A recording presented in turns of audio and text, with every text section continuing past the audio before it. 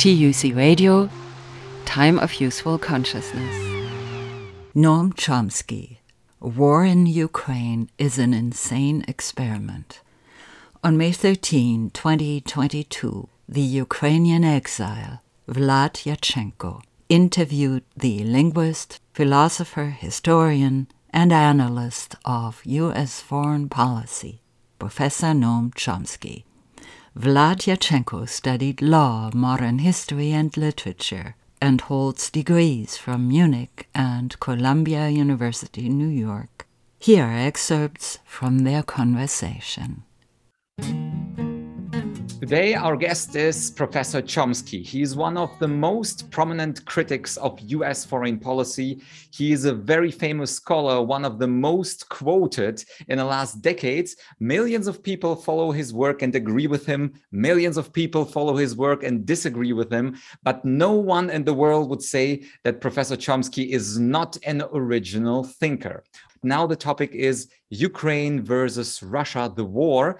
And in the conversation prior to this interview, Mr. Chomsky intrigued me with his response. I wanted to ask him, should we give Ukraine more heavy weapons as United States, as the European Union? And he told me, Vlad, this is a fine question, but not the most important question. So, Professor Chomsky, my question to you, of course, is, what is the most important question with regards to the Ukrainian-Russian war? The most important question is how to end it. It's a horrible criminal aggression causing enormous atrocities, great dangers, even up to nuclear war. So the main question is how to put it to an end. Well, there are two ways. One way is through a diplomatic settlement. The second way is let them fight it out and we'll see what happens. Horrible experiment.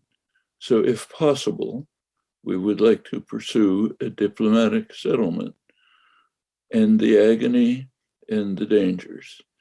Regrettably, there is almost no discussion of a diplomatic settlement. Almost the entire discourse in the matter is how to pursue the war, how to carry out the grotesque experiment, but we might as well understand what the experiment is. Experiment is see whether Putin will slink away quietly in defeat, abandoning all hope, abandoning his life and everything else. One possibility. Other possibility is that if his back is to the wall, he'll use the weapons, which of course he has, to devastate Ukraine and set the stage for a larger war. That's the experiment. I'm not in favor of that experiment. I think it's grotesque. So I think we should change policy radically, and instead of undermining the possibility of a diplomatic settlement, as we are doing, we should explore the possibilities for it. Now, a diplomatic settlement, by definition, means that both sides accept it. There has to be something for each side. Actually, Germany has experience with refusal to accept a diplomatic settlement. After World War I, the victors refused to accept a diplomatic settlement. I don't have to run through what happened, but one consequence was Hitler.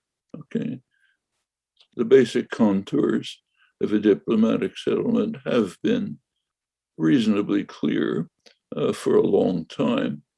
In fact, if they had been pursued, there probably wouldn't have been an invasion. The basic contours are neutralization of Ukraine, no membership in NATO. That's been a Russian red line for 30 years. And high-level US diplomats, starting with George Kennan and many others, have warned the US government that refusal to take this seriously is reckless, provocative, and dangerous. They've ignored it. They've insisted on integrating Ukraine within the NATO command structure. This is quite open, incidentally. You can read it by Jens Stoltenberg, the Secretary General of NATO, describing it with pride.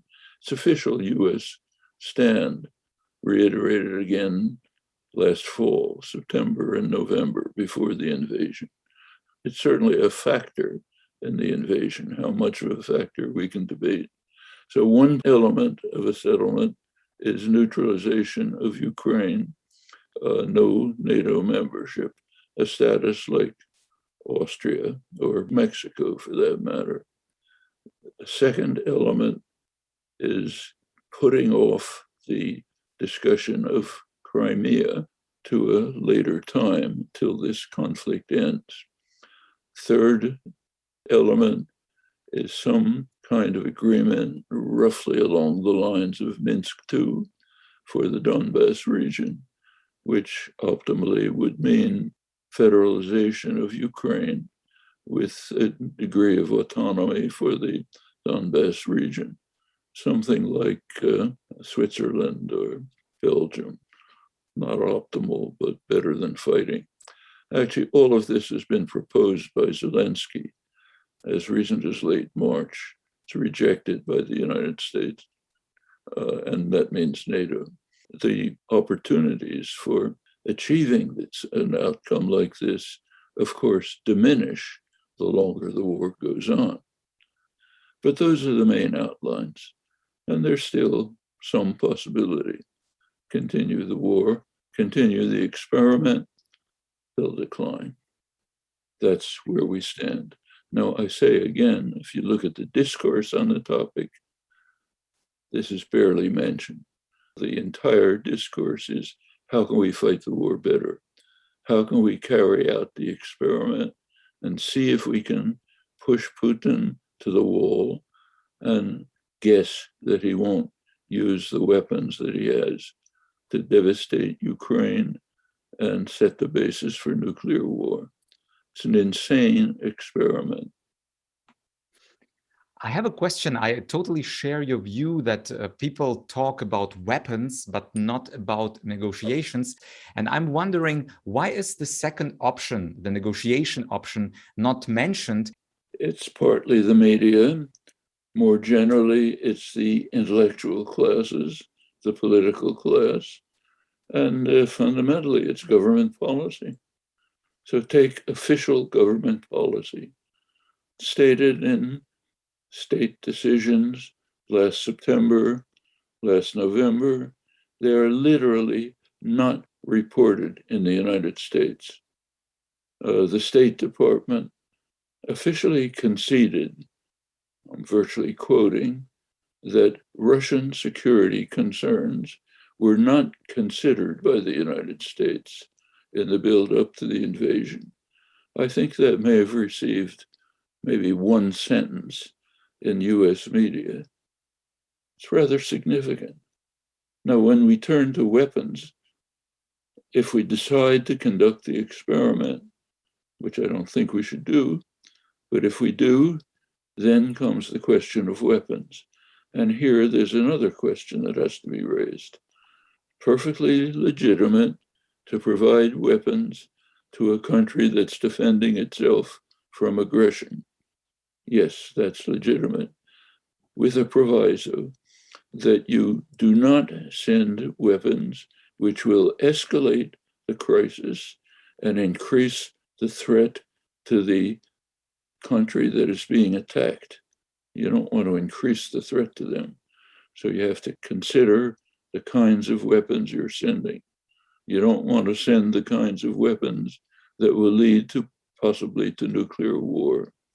So one of the officials of the British Ministry of Defense proposed that Ukraine should start bombing Russia, and we should provide weapons so they can bomb Russia. What is he proposing? He's proposing, let's get into a terminal war in which we all get wiped out. That's what it means. If you stop to think for 30 seconds, you start bombing Russia, you start on an escalatory ladder, which any strategic analyst can explain if you can't figure it out. There's calls for a no-fly zone. Fortunately, the Pentagon, which is the one peacekeeping element in the US government, the Pentagon has vetoed it for a simple reason. You establish a no-fly zone, sounds very heroic. First thing you have to do is eliminate Russian anti-aircraft systems. Otherwise, you can't have a no-fly zone. Where are those anti-aircraft systems? In Russia. So the first thing you have to do is NATO has to bomb Russia. Well, what does that mean? Does it take a genius to figure it out? Apparently too much of a genius for the media and Congress. Luckily, we have the Pentagon who can figure it out. How long that'll last, I don't know. Take the recent bill that passed Congress. It's called the Lend-Lease Act. It's calling for arms to Ukraine. Lend-Lease Act. What was Lend-Lease? Lend-Lease was a huge program, massive program, which essentially was intended to bring the US into the war in Europe, but it also created a world war by bringing together the two wars that were taking place in Europe and Japan and led to a world war. Is that what we want in today's world, in the circumstances of today? How about stopping to think before just screaming hysterically and posturing nobly with heroic gestures? Some people and some commentators talk about the grand chess game between the superpowers of the world. And some officials from the US also told us publicly that one of the goals of the war in Ukraine is actually to weaken Russia long term.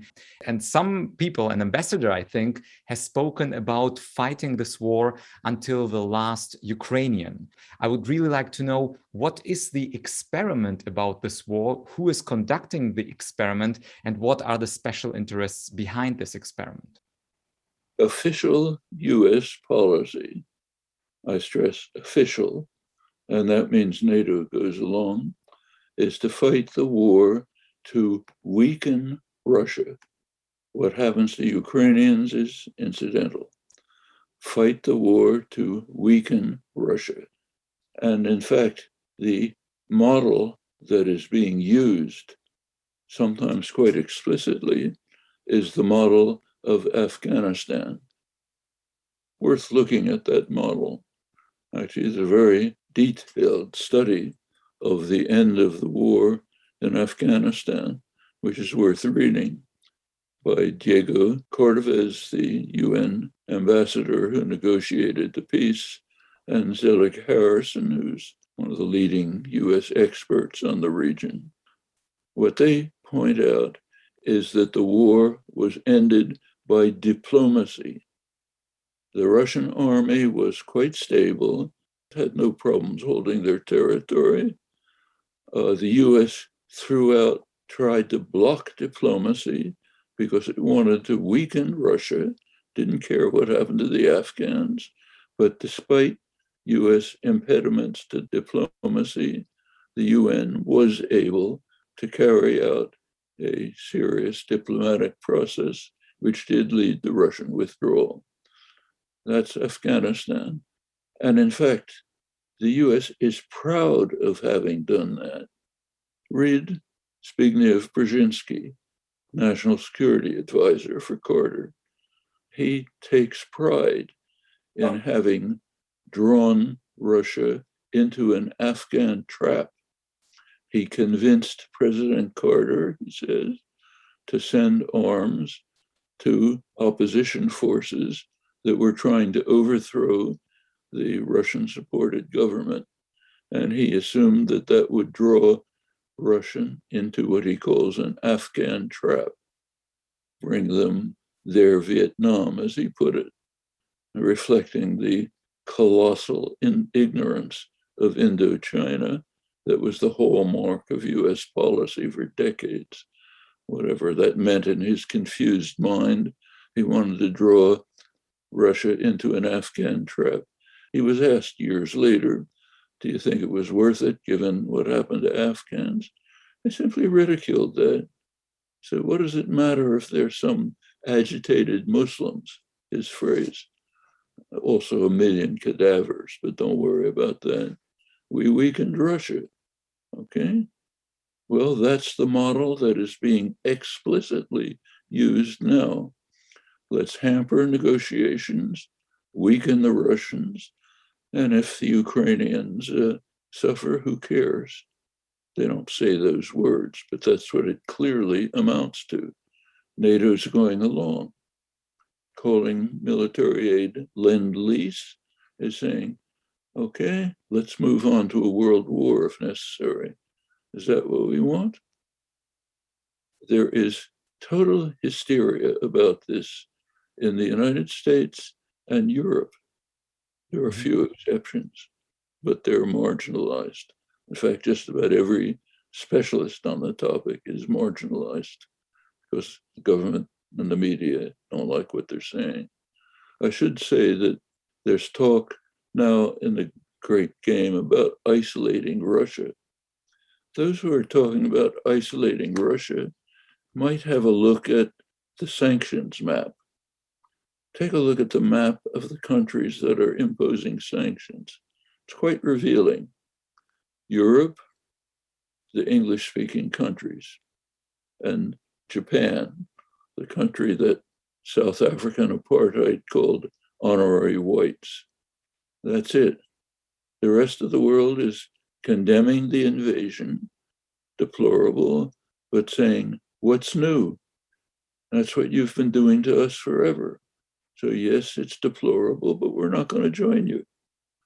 What's happening is the isolation of Europe and the United States. China's not going along. India's not. Indonesia isn't. Countries of Africa aren't. Of Asia. What we're doing in the great game is creating a Russia-China alliance supported by India and other countries of Asia. Russia is a declining kleptocracy, but it has enormous resources, mineral, food, other resources. So China will be happy to absorb Russia as a huge supplier of oil, minerals, and so on, which the West will be deprived of, not just oil, lithium, steel, nickel, and so on. Russia has them in abundance. Russia and Ukraine are the major food suppliers of the world. What we are doing by prolonging the war and rejecting negotiations is not only killing lots of Ukrainians, but also imposing massive starvation over much of the world. Millions of people are facing starvation, millions, imminent starvation because of prolongation of the war. Well, more agitated Muslims, who cares about them, to borrow Brzezinski's term. One question now from the perspective of the Ukrainian people. I did a little research, and what we both have in common, Mr. Chomsky, is that my parents and your parents are actually or were from the Soviet Union. My position as a person being born in Ukraine, I came to Germany when I was 10. When I observed the conflict and the ties, the family ties I have there, it is not only that United States wants Ukrainians to fight against Russia and to weaken Russia, but it also the Ukrainians that want to defend themselves against the aggressor, even in Russian-speaking cities, for instance, Kharkiv in the northeast, or in the south, or in the west. People from Ukraine actually want the Russians get out. So what do you say if we take an analysis level of Ukrainians? From their perspective, I think the war is not only legitimate as a self-defense, Article 51 of the UN Charter, but simply a necessity to get rid of the invasion. And from their Ukrainian perspective, that might be not an experiment that US is conducting, but actually the weapons might be crucial for winning the war, and if winning the war is not possible, to at least gain an advantage or to have a stalemate on a military level, to get a negotiation going on where Russia might be thrown back to the level before the war. So how do you assess the situation from the Ukrainian people's perspective? And are weapons not the really crucial question from the Ukrainian point of view? There's virtually 100% agreement in the world that the war is criminal aggression and that Ukrainians have a perfect right to defend themselves. That's not even an issue. The question is, what do we do to facilitate a solution to the problem? Now, it's perfectly nice to say, yes, the Ukrainians should fight until the Russians are defeated. Okay. It's understandable that Ukrainians should feel that way. But what does it mean? Is Russia going to be defeated? Well, that's the experiment. Let's carry out an experiment to see if Putin will slink away quietly in defeat, total defeat. Disaster for him, of course, but maybe he'll do it.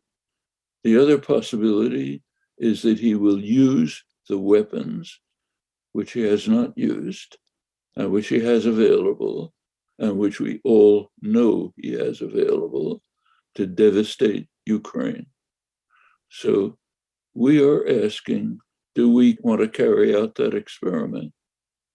Well, I don't think so. I think we should first explore the possibility of a diplomatic settlement, the kind that was refused by the great powers at Versailles. I think we should carry out that diplomatic experiment instead of impeding it. When the United States announces officially that it is integrating Ukraine into the NATO military command and that it refuses to consider any Russian security concerns, this is right before the invasion, it is telling Russia no negotiations, no diplomacy. Do your worst. That's what NATO and the United States were telling Russia and continue to tell Russia when the policy is weaken Russia, that's our goal. It's telling Russia no diplomacy, use whatever military force you want to. You mentioned the phrase, fight Russia to the last Ukrainian. Go back and look at the Afghan model that is being discussed. The book that I mentioned, which is the authoritative study, uses the same phrase. It says, the United States was fighting Russia to the last Afghan. That was US policy. And notice that the official position is to be proud of it. As Brzezinski said, so there's a few agitated Muslims, who cares? We had to fight Russia to the last Afghan. That's the model that's being proposed, okay? Fight Russia to the last Ukrainian. You can perfectly well understand the feeling of Ukrainians. If I were in their shoes, I'd feel the same way. Let's do anything possible to drive out the Russian aggressors. But we are in a position where we have to decide on our policy. Will our policy be to seek for the first time a diplomatic settlement, which is still possible, or will our policy be to fight Russia to the last Ukrainian? That's the question we have to ask.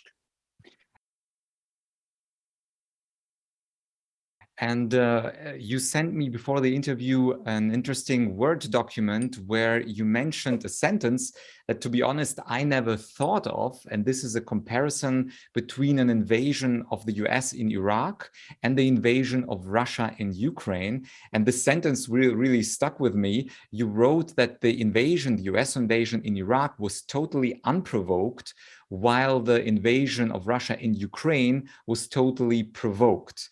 And this mind-blowing sentence, maybe you could explain that to our listeners. It's a rule now in the Western political class that when you refer to the invasion of Ukraine, you call it the unprovoked invasion of Ukraine. Out of curiosity, I did a Google search. 30 seconds, you get 2.5 million hits for the phrase unprovoked invasion of Ukraine. I then made the obvious experiment. Let's look at the phrase unprovoked invasion of Iraq. About 10,000, all of them from marginal people who opposed the invasion. I don't think you could find a single case of the phrase unprovoked invasion of Iraq by anyone anywhere near the mainstream. So it's basically 2.5 million to 0. Well, that's one point. Then comes the second point, which you mentioned. The invasion of Iraq was totally unprovoked. There wasn't a hint of provocation, pure aggression, no justification, none. The invasion of Ukraine was a criminal act, but it was definitely provoked. I just gave some of the evidence. There's plenty more. Okay, so the facts are exactly the opposite of what is overwhelmingly stated.